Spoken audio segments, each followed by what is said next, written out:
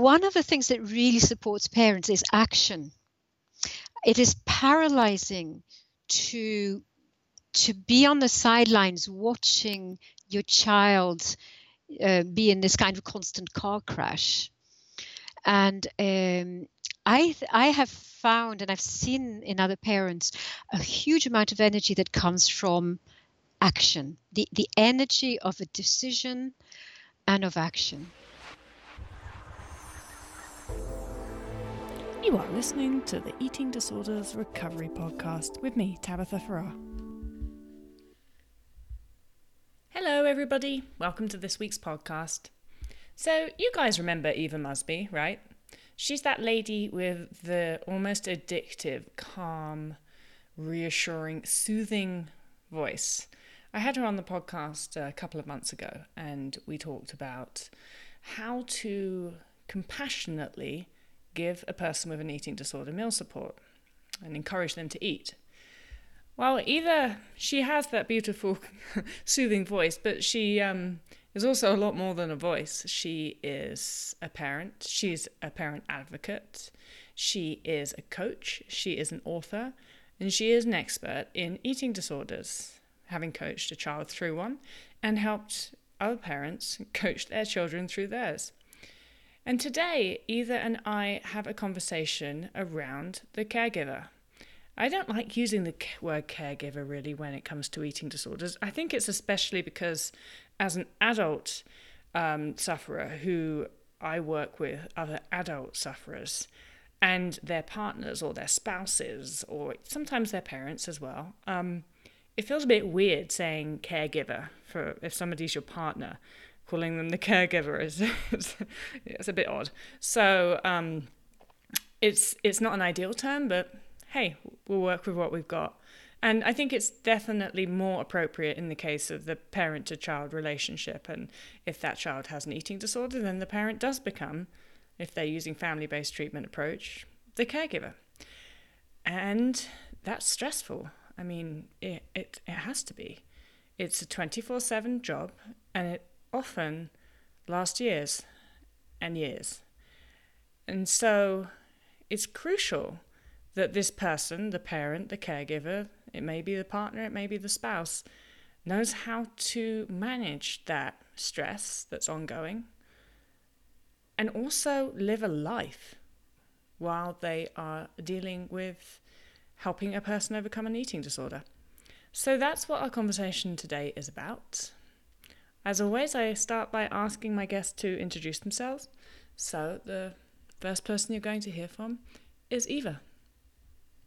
So I'm a parent. My daughter is 18 and she got anorexia when she was 10 and she got it really severely. We didn't get necessarily the best of treatments initially, so she spent 11 months in hospital. And then after that, slowly we got excellent treatment. We got family-based treatment. We learned to feed her at home. We learned to take charge. I learned a huge amount on how to communicate with her, mostly through something called nonviolent communication. A lot of learning in mindfulness as well. So with all this learning, I decided to write a book once she got well. So I'm still extremely active, keeping myself up to date, keeping my book up to date, producing YouTube videos, and supporting parents in individual Skype sessions. And I also give workshops to parents or to clinicians, or rather to both at once, which is very satisfying. And I must tell you, a piece of feedback I've had from giving workshops, training to clinicians is, I had never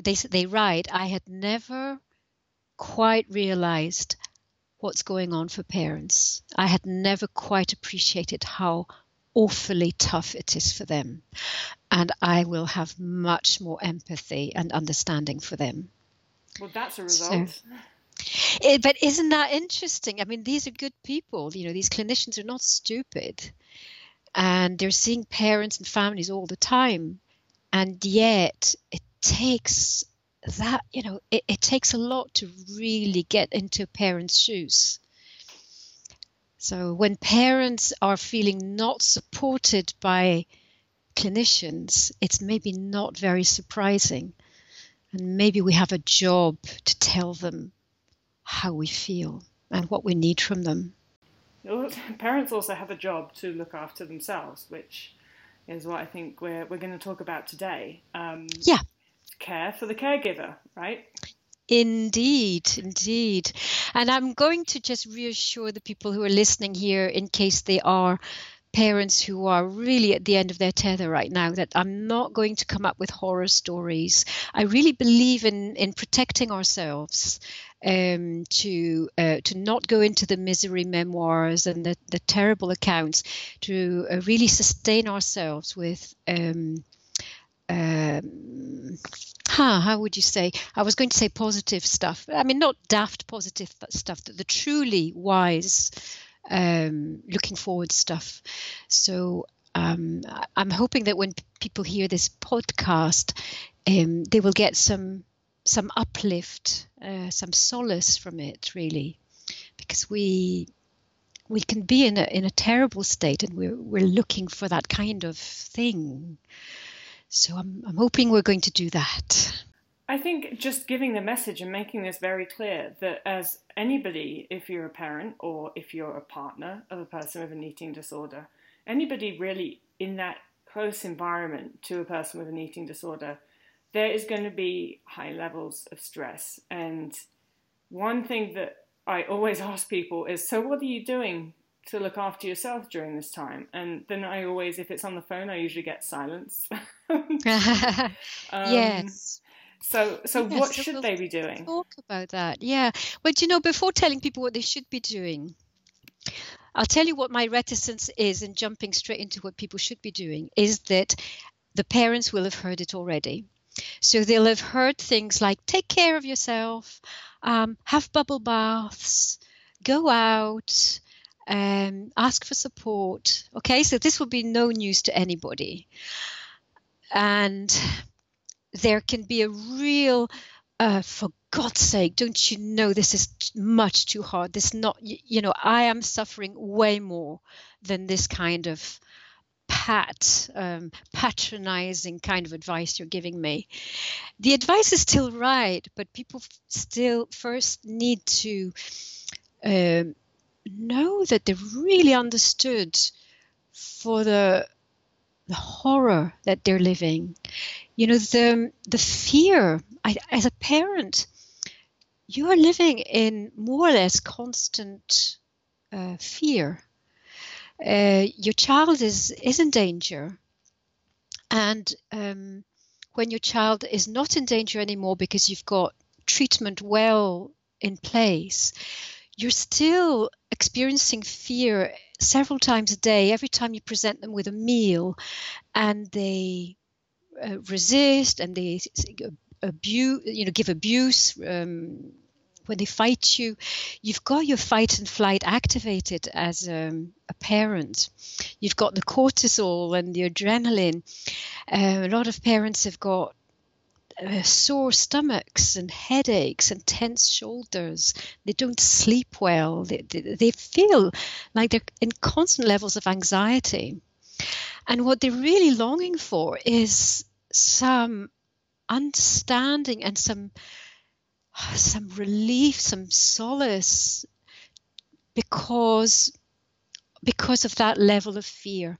And that's why going to people and say, take care of yourself, make sure you get plenty of sleep, it doesn't land well. First of all, people really want to know, I understand this is really, really hard, and that they're normal.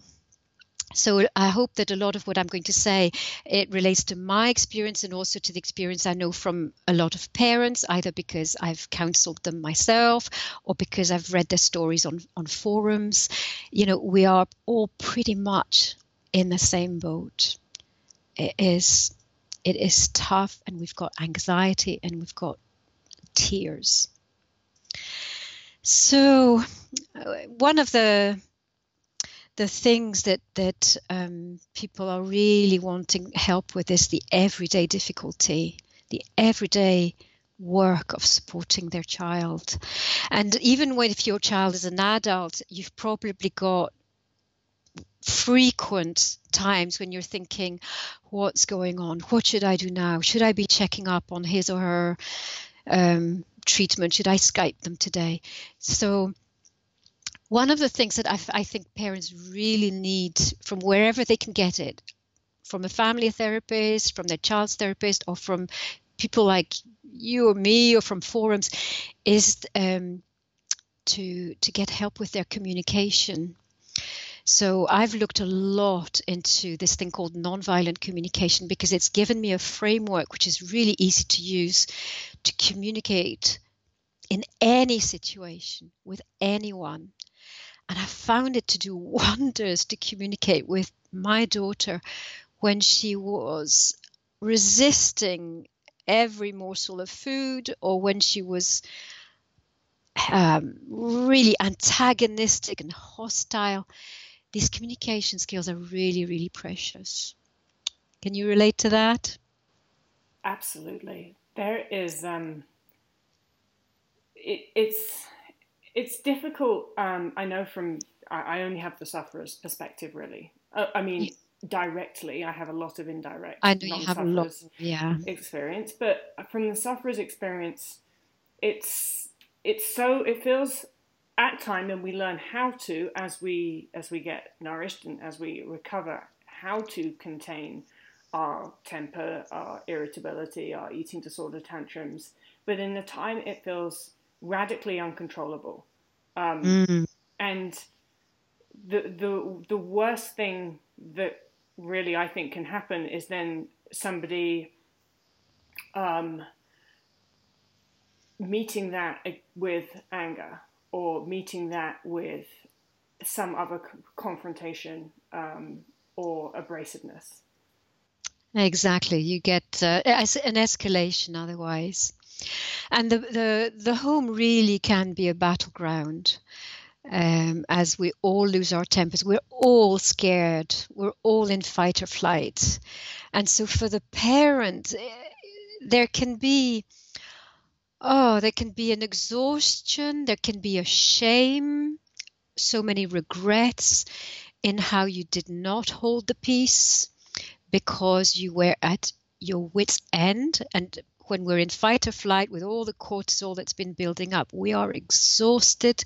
We haven't got access to our best wholeness, our best whole brain. So to have kindness around us, to learn self-compassion for all the things that we did not do as well as we wished we had, is already a massive thing to keep ourselves healthy. And there's very specific ways of doing self-compassion. Obviously, it's about being kind to yourself. And a lot of people are worried about if that's going to make them self-indulgent and stop paying attention, stop being careful and doing their best. And it's none of that. It's a very powerful tool. And it enables you to pick yourself up after you think, oh, I wish I hadn't lost my temper. Why did I say that? Why is my home still a battleground? And move on and keep doing better and keep mending with your child and mending with yourself and making your home more and more into a place of harmony and peace, which we so need as parents. It is exhausting otherwise. And to get ourselves back on our feet. And actually, it is surprising how few clinicians will teach you this thing, even though it's an everyday problem. They don't really teach you how to keep the calm. They tell you have to be calm and confident and compassionate, but very few teach you specifically how to do it. So that's something I've really wanted to do, because it took me a while to learn, to do the research and find out what were the tools to do that. Eva, it really, one of the questions that I wanted to ask you, which you sort of just answered really, was, and it didn't occur to me as a sufferer at all, that if I had a confrontation with my mother, if she told me to eat more and I lost my temper and had an eating disorder tantrum and slammed the door and ran out the house and went, because I didn't live at home, went back to my own house or whatever. It never actually occurred to me that she would feel regret after that confrontation with me. And I think it's because I knew that she was right. So why should she feel regret? I would feel awful regret about the fact that I just screamed at her and acted like a horrible child. And it never occurred to me that she would be maybe feeling that as well. Mm-hmm. Interesting that for you it was obvious that she was right, because one of the stresses on a parent, I would say we rarely know that we are right. And, I've written a book and I still don't know from moment to moment if what I've done was right, in the sense that was it the best that could be done. There are so many uncertainties. There's so many micro decisions in any day when your child has an eating disorder and is having tantrums or finding it impossible to eat, finding it hard to go to a therapist, finding it hard to get weighed. And every time it's the potential for a battle zone or for a discussion where you may come to this agreement or that agreement. So as a parent, I think most of the time we're not sure we're right, and yeah, there are regrets, which is only useful if you then use them to learn from them.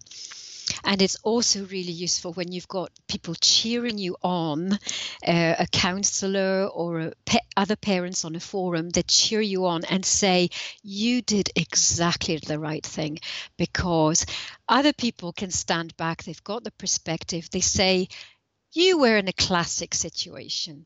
This is obviously a trick of the eating disorder. This is what happens to all children in this situation, and you did the right thing.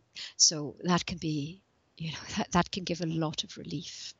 Yep, so that peer support, and like you said, somebody else that's standing back, that's not involved in the situation, not only can tell you did the right thing, but also the reasons why that was the right thing to do, the justifications.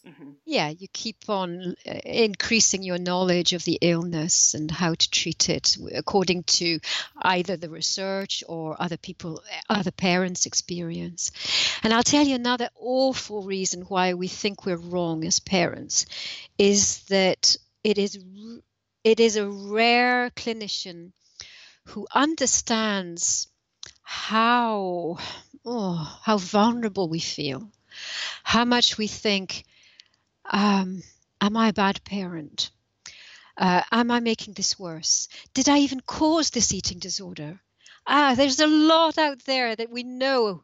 We know parents don't cause eating disorders. And Laura Collins, with her recent podcasts and her materials, is the person to go to reassure ourselves on the science and what the experts say. We didn't cause an eating disorder. And yet most parents I talk to are still burdened with this weight of, did I cause it? Or am I busy making it worse? Did I make it worse today? Did I make it worse this morning? And the clinicians, I think, tend not to appreciate how vulnerable, or let's say sensitive, we are. And so they can very easily, unwittingly make comments which disempower us and make us think, oh my gosh, I didn't do the right thing.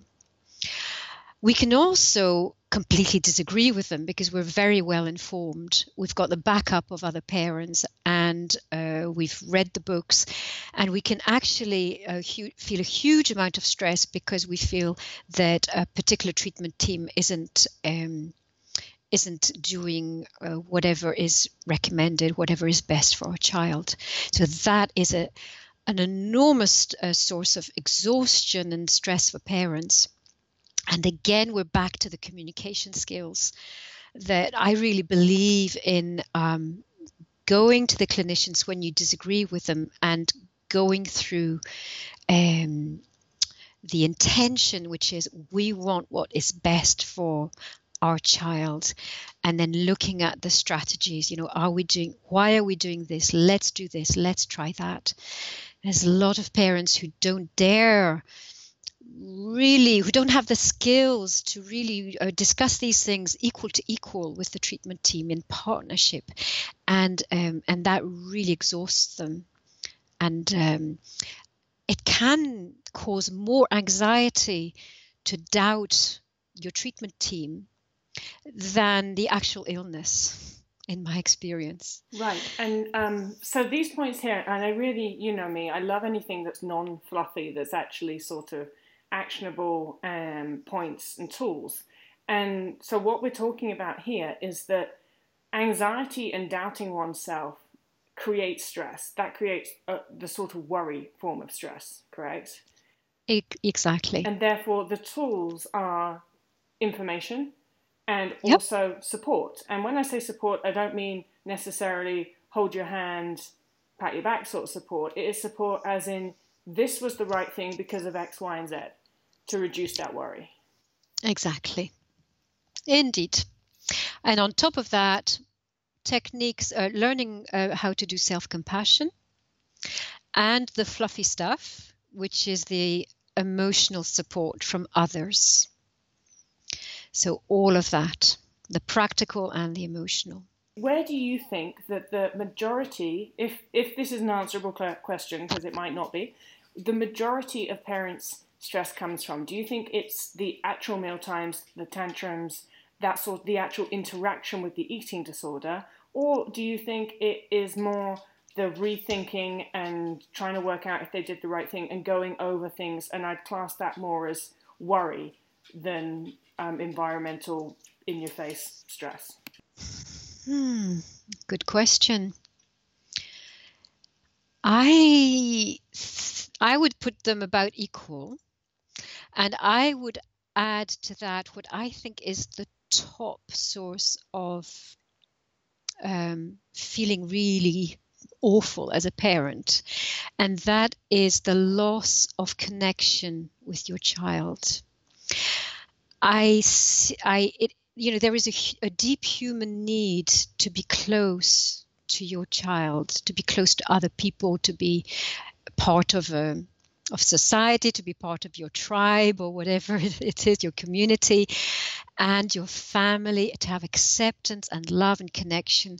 And I think that is possibly what hurts the most, because we can feel isolated, unaccepted from therapists, from our relatives, from our friends, and most of all from our child, because on the whole, for many of us, the eating disorder will make the child extremely hostile and resistant, and sometimes they exclude one parent in particular, so that in my experience personally and also in supporting other parents, that is the most disempowering of all the factors. And what I see is that as soon as the connection is reestablished with the child, that there is the child or the young person or the young adult or whatever, parents feel so much better. They go, oh, do you know, just last night my daughter started opening up to me. Or I remember the day my daughter, we were walking in a park and she reached out and held my hand. She hadn't done that in a whole year. And suddenly the sun comes out and you then it becomes way more easy to then put up with all the other stresses, which is like, I don't know if this is the right treatment, or I've got to give another meal and I'm scared of the next meal. Everything becomes much lighter when you have a connection with your child. And for that, I don't have a miracle solution, because we can't force our children to not be hostile to us. I can give parents utter reassurance, as I'm sure you can, Tabitha, that the hate that they show us is superficial, that deep down we have a very strong connection with our children, and it comes back. Parent after parent after parent on forums will tell you, I have a very beautiful, strong connection with my child now, but it was awful for a while. Would you agree with that? I would absolutely agree with that, Eva. And it makes it, just listening to you talk there, and I was really thinking, as I would do, and I think probably many people listening will do as well, as my own relationship with my mother during that time. And I was an adult sufferer, and I wasn't living at home, and we weren't doing family-based treatment because we weren't doing anything. I was just very sick and very resistant. And I would, almost every interaction that I had with my parents resulted in me having a screaming eating disorder tantrum. And I also, though, even when that was not happening, and the almost harder thing for me, and must have been torturous for my mother, was I felt like there was a real block for me. I could not show affection. It felt impossible. I felt a lot of time like all I wanted was a hug, or all I wanted was to reach out, like your daughter did. It was take my mother's hand, but nothing also felt less possible. It's like I couldn't even physically do that. It was that resistance wasn't due to my lack of desire to want to do it. It really felt like I was being stopped from doing that. And as I recovered, and as I weight restored, and also my brain started to restore function due to the nourishment I was receiving when I was eating more, that block left, it lifted, it went, and I was able to show affection again. You are going to do so much good for the parents hearing you right now, to hear that you really wanted to reach out. It's like food. You know, you cannot do it. There's something illogical that is stopping you from doing it. And to see your child giving you such hate, and to know there's a part of her which means they would really love to reach out. They want to know that you love them.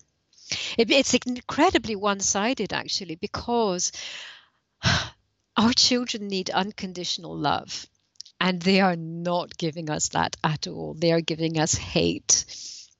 So this is why we need to be super well-resourced to have the well-being in ourselves, to be able to give out unconditional love while changing the behaviors, not accepting restricting behaviors, while also receiving no love back for a long time, or on and off. It's intermittent, it's unpredictable.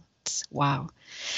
So to hear you, Tabitha, knowing that it's not forever, and that it's not really hate, it's nearly a behavior. No, and like you said, it's exactly the same, actually, as the same way I could not eat food, and I was hungry.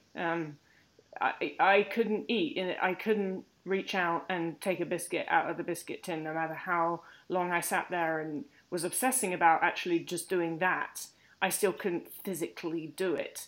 And I think, more to your point as well, that I did want that love, but wasn't offering it. A lot of the time, not only was I not offering it, I was actively rejecting it. So if my mother tried to hug me, I would push her away. It wasn't like I couldn't just go up and hug her. If she gave it to me, I was actively repelling it. And that felt awful for me as well, because all I really wanted was a hug. But I couldn't stand there. I couldn't do it. And the other thing was, in the moment, all she would get was resistance. A lot of the time, as soon as I did leave my parents' house, got in my car, I would be in floods of tears. Wow. What a gift you're doing to parents by explaining all this. Wow. I wish I understood it. Didn't at the time. Because most parents will know what it's like to reach out to give a hug, and to get your hand batted away. And you can miss hugging so much as a parent. It's like a physical emptiness. So we can fill ourselves with really visualizing that our child is, as you describe, there's all this depth to our child. It's not a little demon that is just full of hate. On the contrary. And gosh, we need to top ourselves up emotionally, because there is this emptiness. Yeah. And I think the same is very true. We're talking about the parent-child relationship. The same is absolutely true for adult sufferers and partners as well. And it must be just as difficult for a partner of somebody with an eating disorder to be constantly pushed away. And not take that personally. And it's all very well to say, don't take it personally. It's just the eating disorder. But how is that possible? How can one not take that personally? I still don't know the answer to that. I think when you're told to not take it personally, the appeal is to your logic, your rational skills. And this is an emotional issue. So far more useful is hearing the kind of description you've just made of your experience, because that hits the emotions. It's I think as parents listen to you, or as a partner listen to you, they will really get it. It's quite different from being told, don't take it personally, because it is extremely personal. We have a need for connection, and it is not met for weeks or months on end. So how more personal can that get? Yeah. And so I do think that there is a lot of stress reduction from just knowing that it isn't personal, and no matter how difficult that is to understand logically, from knowing it. Indeed. Indeed. And so how can we build from there, do you think, with carrying on? Because this goes on for years in some cases, longer in even more tragic cases. Yeah. It's a long slog, isn't it? It is, yeah. I think some people cope by cutting themselves off.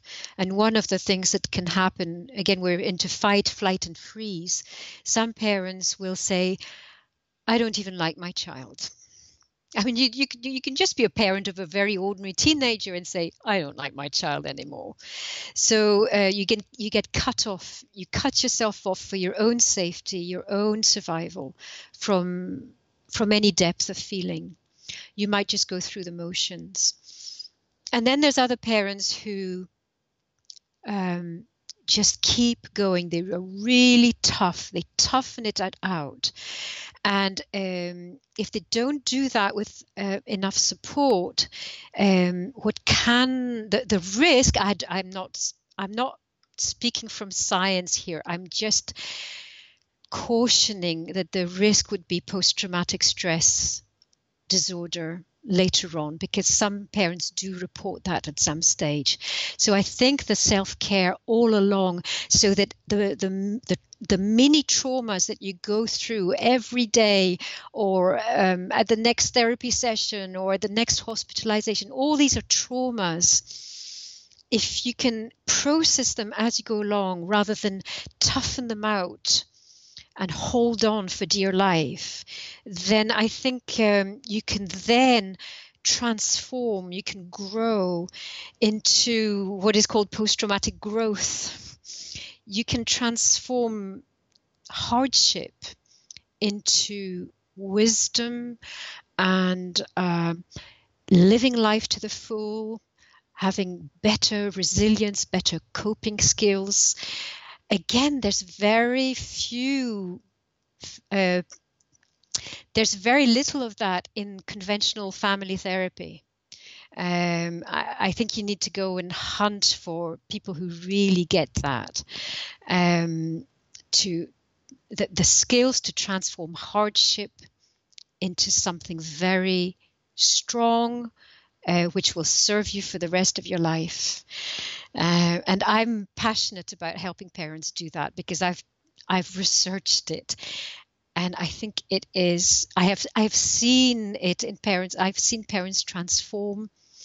I mean, one of the parents I've been supporting, her child, I think, is one of the worst cases of anorexia I know. Very, very long hospitalization, very long tube feeding.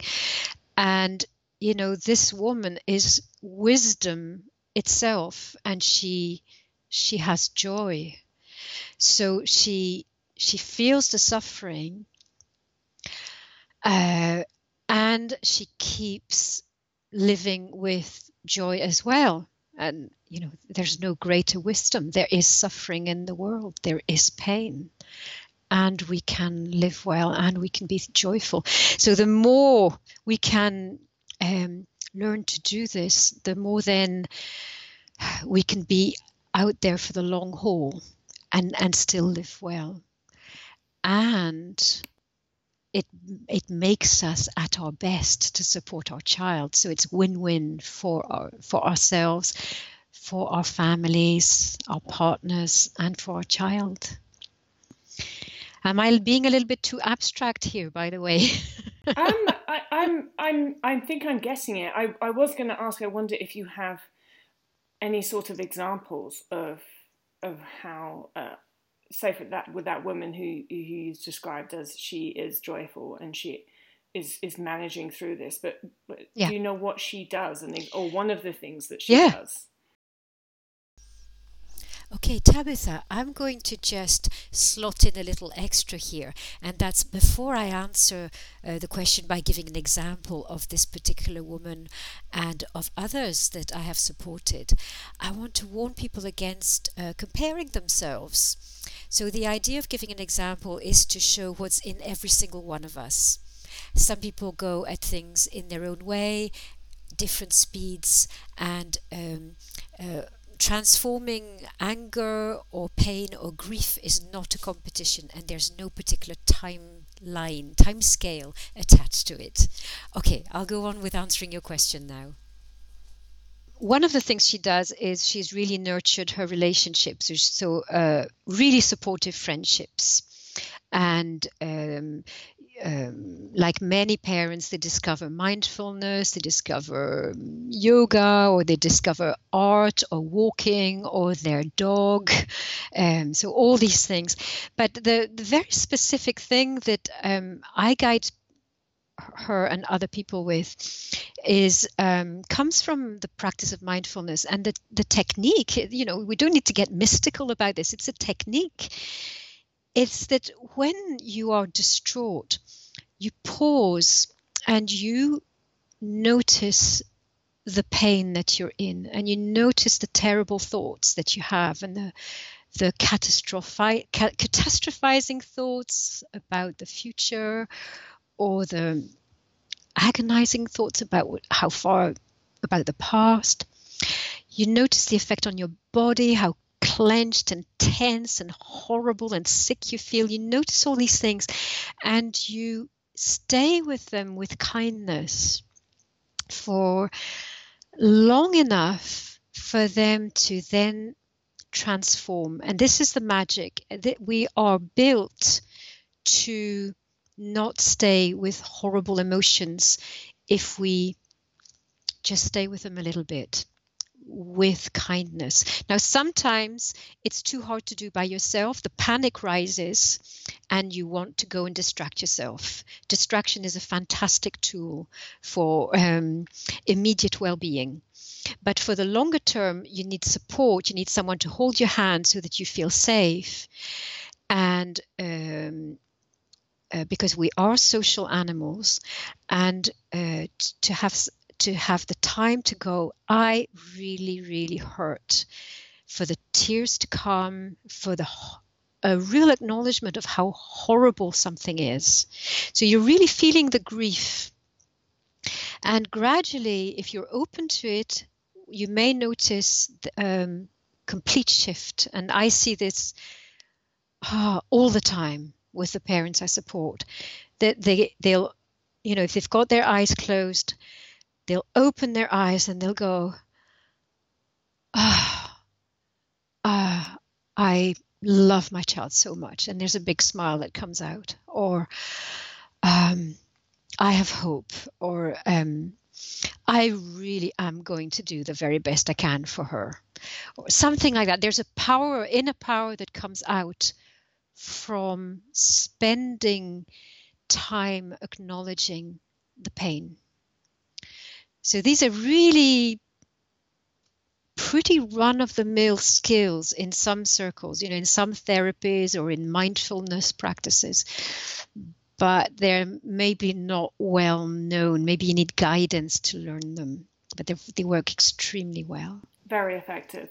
And Eva, one other thing I was going to ask you about is, so eating disorders, we've talked about different forms of stress of being in the same house or a parent of somebody who has an eating disorder. The worry that you've done the right thing and sort of constant going over those things. The in the moment tantrums.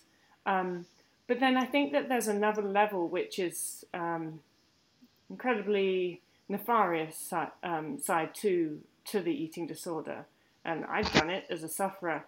We can get very personal, and especially with a parent, somebody whom we have lived with and know extremely well. We know which buttons to press. We know where the insecurities might lie, and most awfully, we know where those insecurities about being a parent might lie, and we can throw those back. Just observation-wise, parents that I know that have supported a child through an eating disorder, the ones that seem to, and I hesitate to use the word, but I'm going to use it anyway, the ones that seem to shine and actually really almost excel from being a parent and sort of parenting a child through an eating disorder and using family-based treatment and all of those tools seem to be those that have high levels of self-esteem from the offset. Yeah, this is where being a parent of someone with an eating disorder is a journey of growth. We wouldn't ever want it, but when we look back, we think, gosh, that made me grow. That made me a better person. And it's because you cannot afford to be sensitive, to stay with self-hate yourself.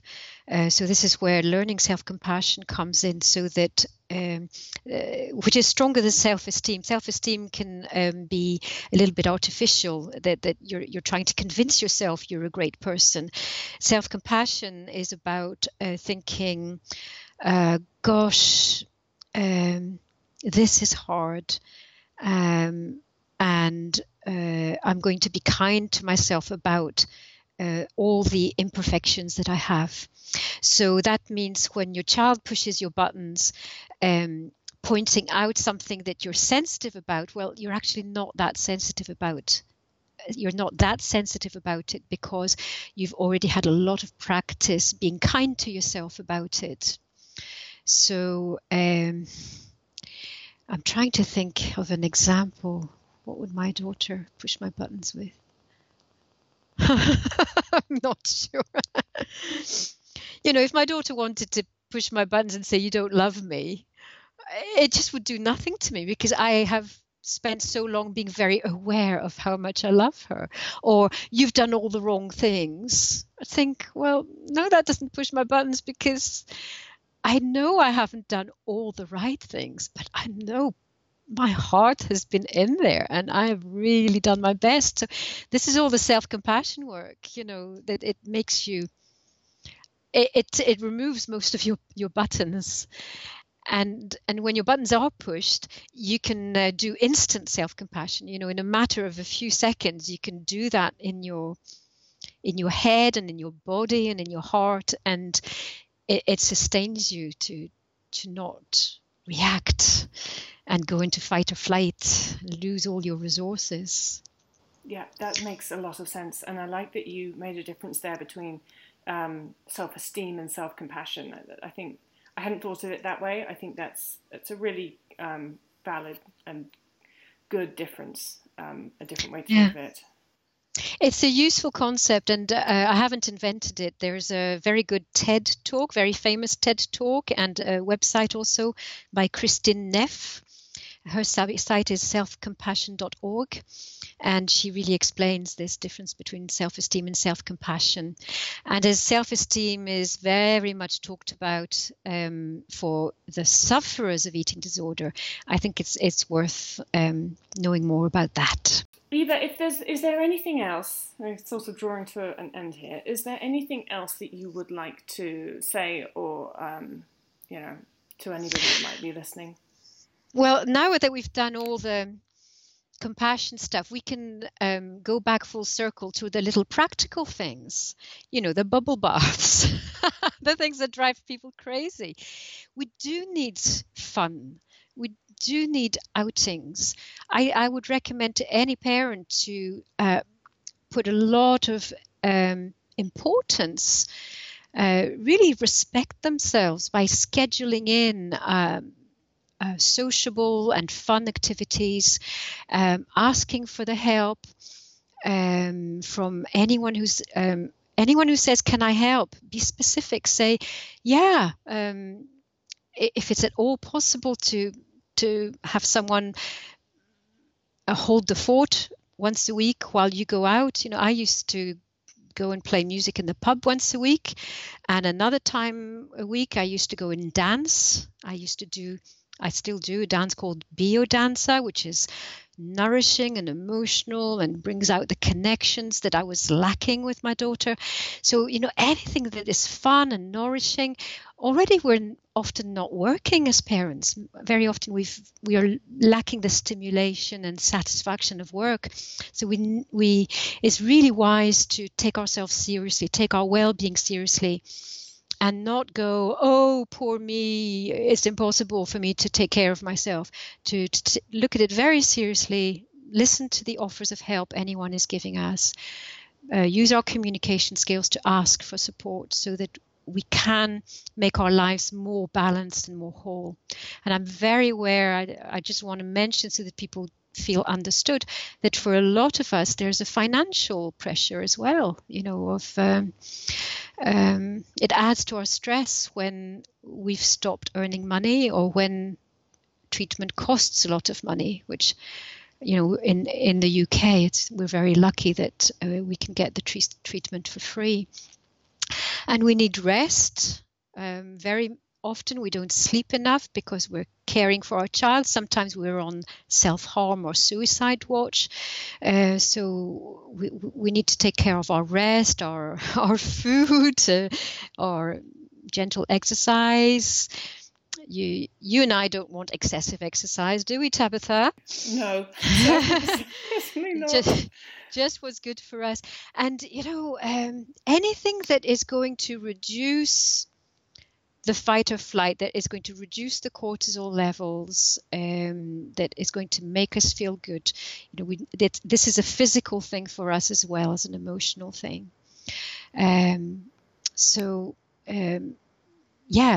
Good hygiene, and to trust that this is not going to submerge us.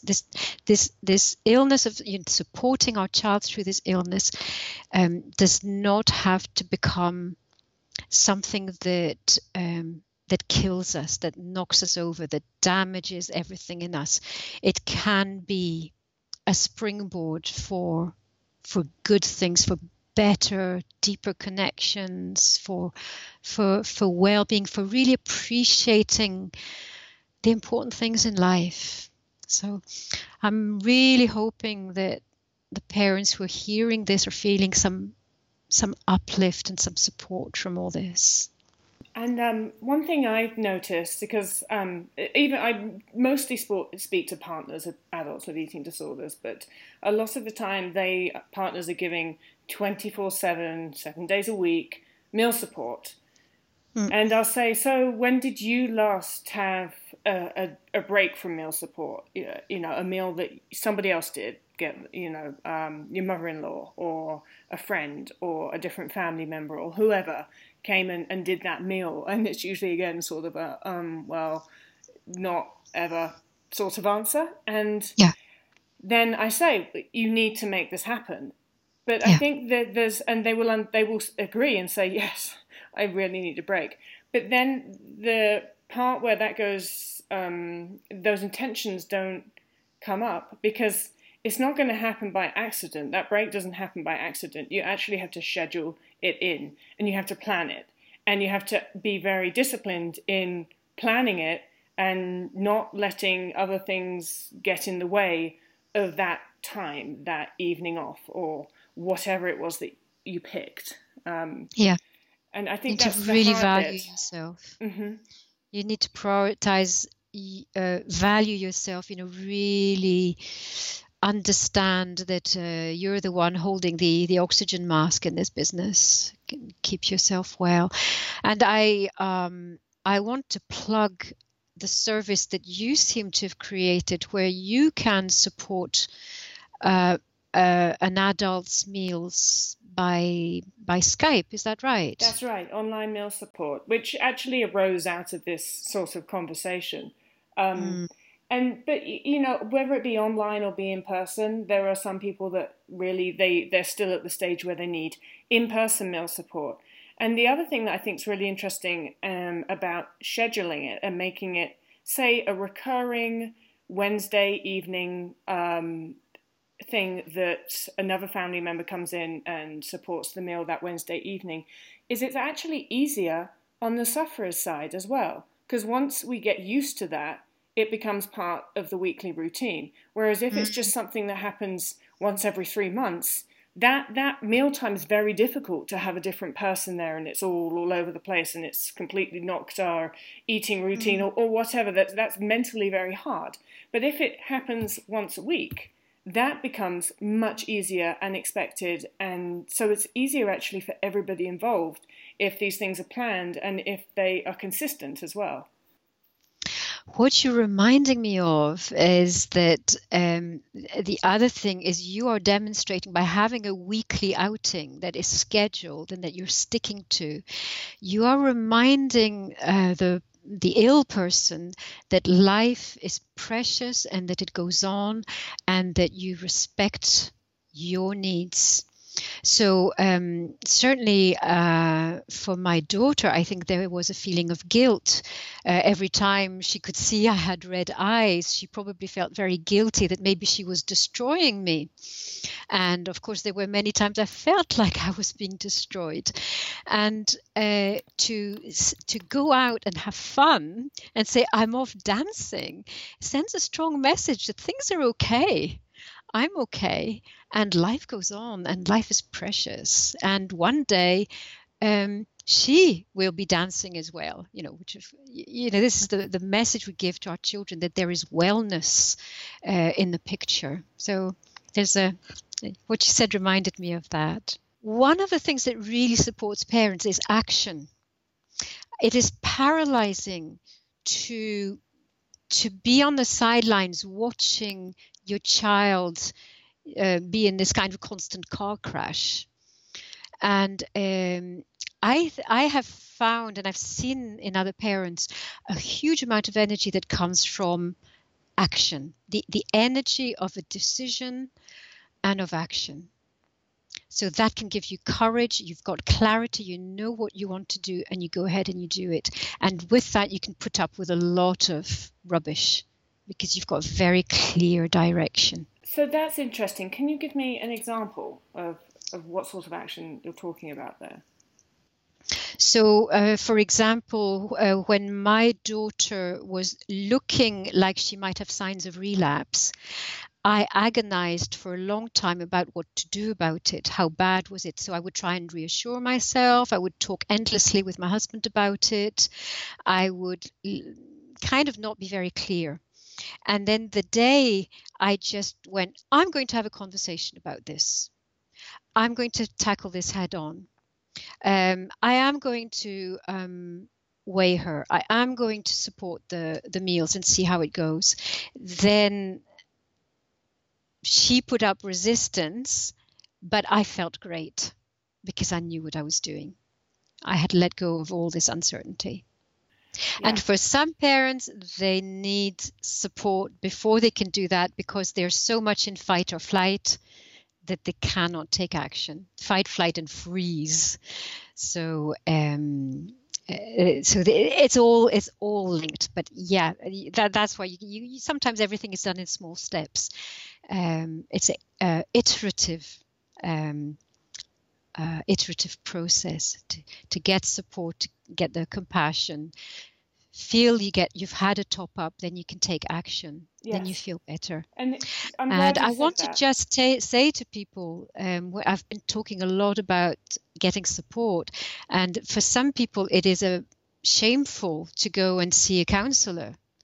And I have just learned you do not do anything that hard by yourself. And I will go and get counseling for myself anytime I feel that there are hardships.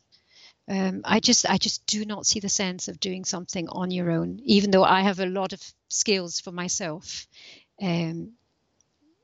Other human beings really matter in this. You need the support to take the action a lot of the time because it can seem so overwhelming and bewildering, and you're in fight, flight, and most often that turns into freeze.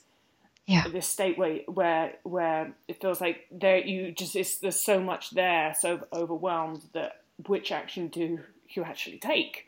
And I think the support, as you said, can help get out of that and then into action. So, Eva, you've just given us an hour's worth of really wonderful information, and I know that people will be hungry for more. So, how can they find out more about you?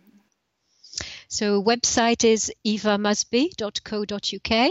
That's Eva is EVA and Musby is MUSBY. And I've got Facebook, I've got Twitter. If you just Google Eva Musby, you'll find it. I've got obviously a book for parents, which is available anywhere through bookshops or Amazon. And on my website, people can find out, there's a tab that's labeled coaching, and they can get in touch with me for individual support if that's something that they would like. Thank you, Eva. It's been a pleasure. Actually, you know what a couple of people said to me after the last one is that your voice is very calm and reassuring and very therapeutic to listen to. And so somebody did email me, a parent, who just said, I had to listen to the podcast 4 times and I keep it and still keep listening to it just because that woman's voice is so calming and reassuring. I've had to do self-compassion on my voice because no one ever likes their own voice. Okay, so that reminds me, Tabitha, another resource is on YouTube. If people just Google YouTube Eva Musby, I have videos with practical tips. But if people like my voice so much and if they want to learn self-compassion step by step, I've got YouTube videos doing that. They're called, I think they're called meditations. Oh, great. Guided meditations. Maybe you can send me the link and I'll put that in the show notes. Yeah. Okay, I'm glad people like my voice.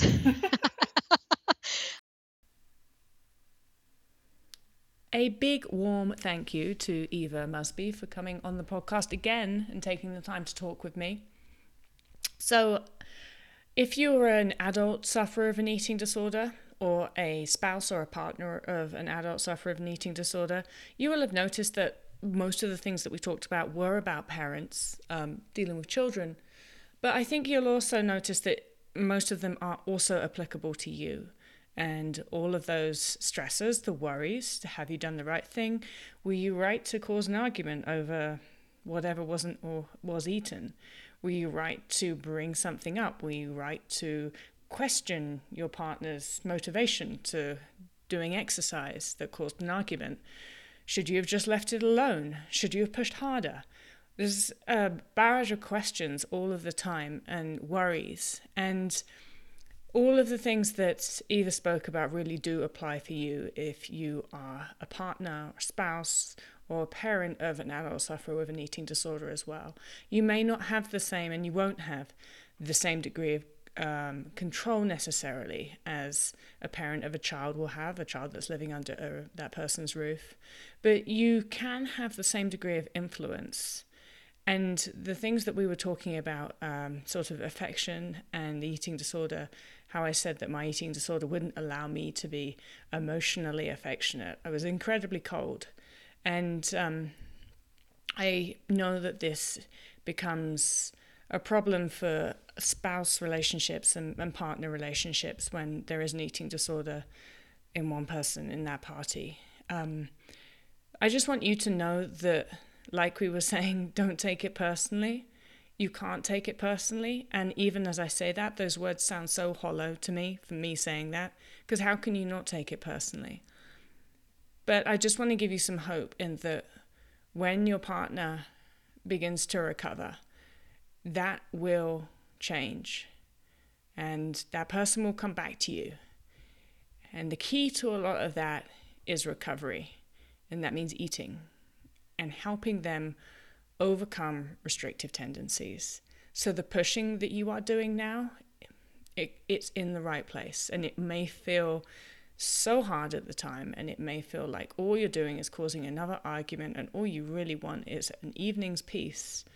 But it will be worth it in the end when you have that person back. As always, please reach out to me if you have any questions, if you have any topics you would like me to discuss on this podcast. I'm here for you guys.